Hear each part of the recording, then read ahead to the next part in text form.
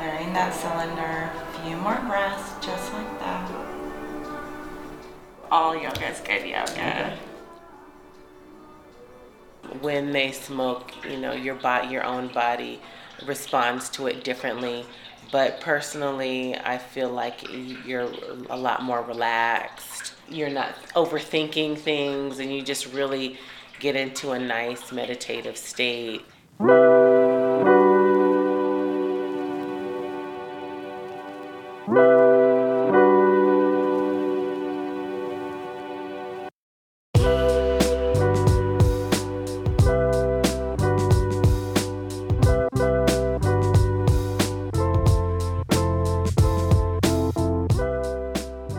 Years ago, during an interview, the head of a local cannabis company sort of schooled me on the difference between medical cannabis and recreational use cannabis.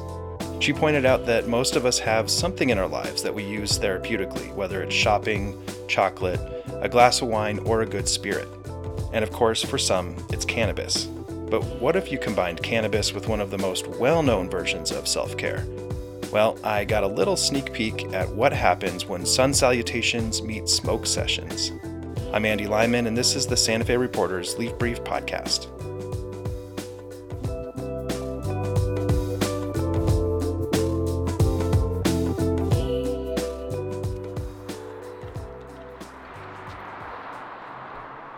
The other day I visited Herban Oasis Apothecary in Albuquerque to check out a Saturday morning yoga class that includes taking a couple of puffs before starting. Stephanie, that day's instructor, let me awkwardly follow her around with a giant microphone while she got ready. This is sort of a, morning process for you to come in and sort of set everything up. Yeah, wherever I teach, I usually set the energy of the room. Okay. When she's not teaching yoga, Stephanie works as a palliative care nurse, and as a cancer survivor herself, she's seen the health benefits of yoga firsthand.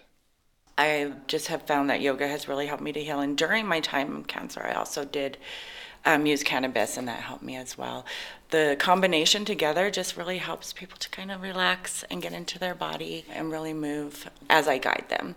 We usually do a little bit of meditation also to just kind of calm the mind. If it's someone's new, I will, like I said, take extra time. I find it's amazing medicine, and when you take time to just sit with your body and tap in, you're able to really heal a lot of things that are going on, and cannabis kind of helps lower that ego a little bit to where you could really tap in and start healing. Okay. And so I noticed as we're talking, you're getting stuff ready. Yeah. I'll let you get to it, but if you can sort of walk me through some of what you're doing now. I'm just lighting some Palo Santos and gonna clear the room. Invite in healing for whomever comes to class today. And can you explain what Palo Santos is? It's a sacred wood that helps clear a space of any negative energy.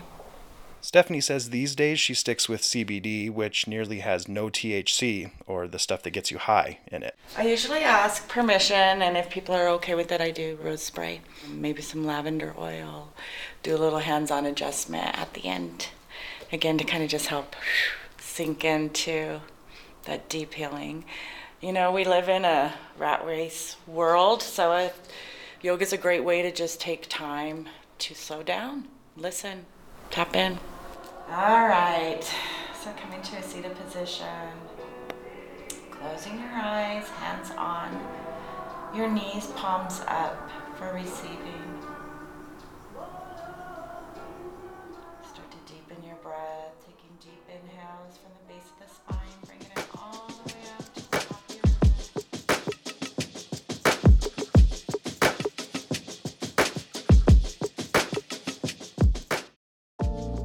Hey, it's me, Andy, with a quick word from our sponsor, the New Mexico Cannabis Chamber of Commerce, the voice of the cannabis industry in New Mexico, united to build a vibrant, sustainable cannabis future.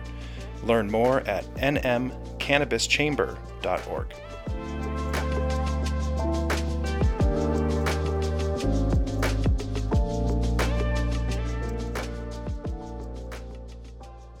The sessions are pretty much the same as other yoga classes, except, of course, there's weed.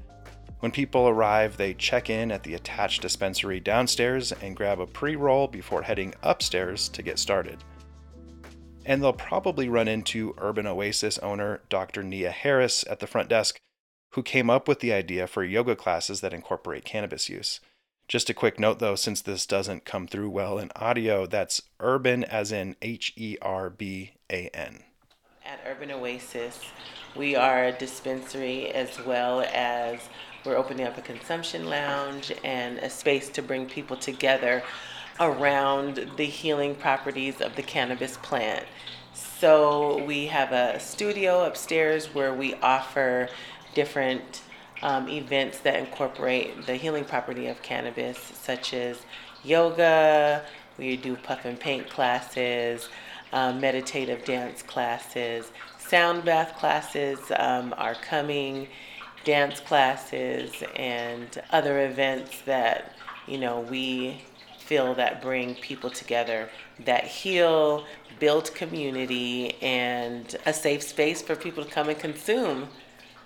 I'm a pharmacist, so I'm all about medicine, and the cannabis plant I feel is medicine, and people come for the different properties that cannabis gives them and provides them as they walk through life. But I'm also a dancer naturally, and I've been in the community doing dance and other forms of body movement such as yoga. So that brings me healing, and I think dance and movement and classes like yoga all in itself bring healing to your spirit, your soul, healthy for your body. So when you incorporate those with cannabis, it just gives you an absolute amazing experience. So that's what led me there. My own background in dancing and doing yoga for myself and how it makes me feel and how it brings me happiness, and also the cannabis plant, and putting those two things together is just amazing. As an African American female, we still are very underrepresented, and getting in the industry, there's still a lot of hoops to jump through, such as licensing, city permits, and funding. And funding is a real big issue that we have as micro businesses, and so I still am here, saying, as an African American female, that to go for it if you want to get in the industry. We're here, and it's not easy, but we've got to stand up for what we believe in as far as educating the community about the stigma. There's still a lot of stigma in the community, and still a lot of people in our communities that are locked up for cannabis use. And for us, we don't want to forget about those people and still actively give back. So one of the things that I'm wanting to do when our businesses thrive, our community thrives, so we can give back to our communities and help other people. So I'm also involved in an organization called Black Owned Buds, where one of our goals is to do events for people of color, black and brown, and to support each other and give resources, shared resources. And also one of our initiatives is to help those who are still locked up for cannabis use. We do block parties, we do different events. We have excellent products of all types, edibles, concentrates, craft premium flower, and whatever you need, you'll get here. The energy is good, the vibe is good, and come support.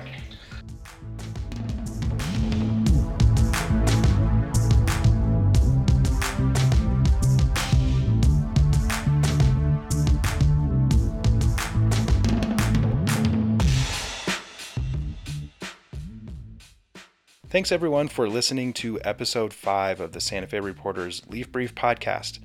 Don't forget to subscribe so you can catch the latest episodes as soon as they're up, And while you're in that subscribing mood, check out the Reporter's Leaf Brief newsletter so you can stay up to date with the latest cannabis news. The Leaf Brief podcast is edited by Kevin McDonald, and Julianne Grimm is the editor of the Santa Fe Reporter.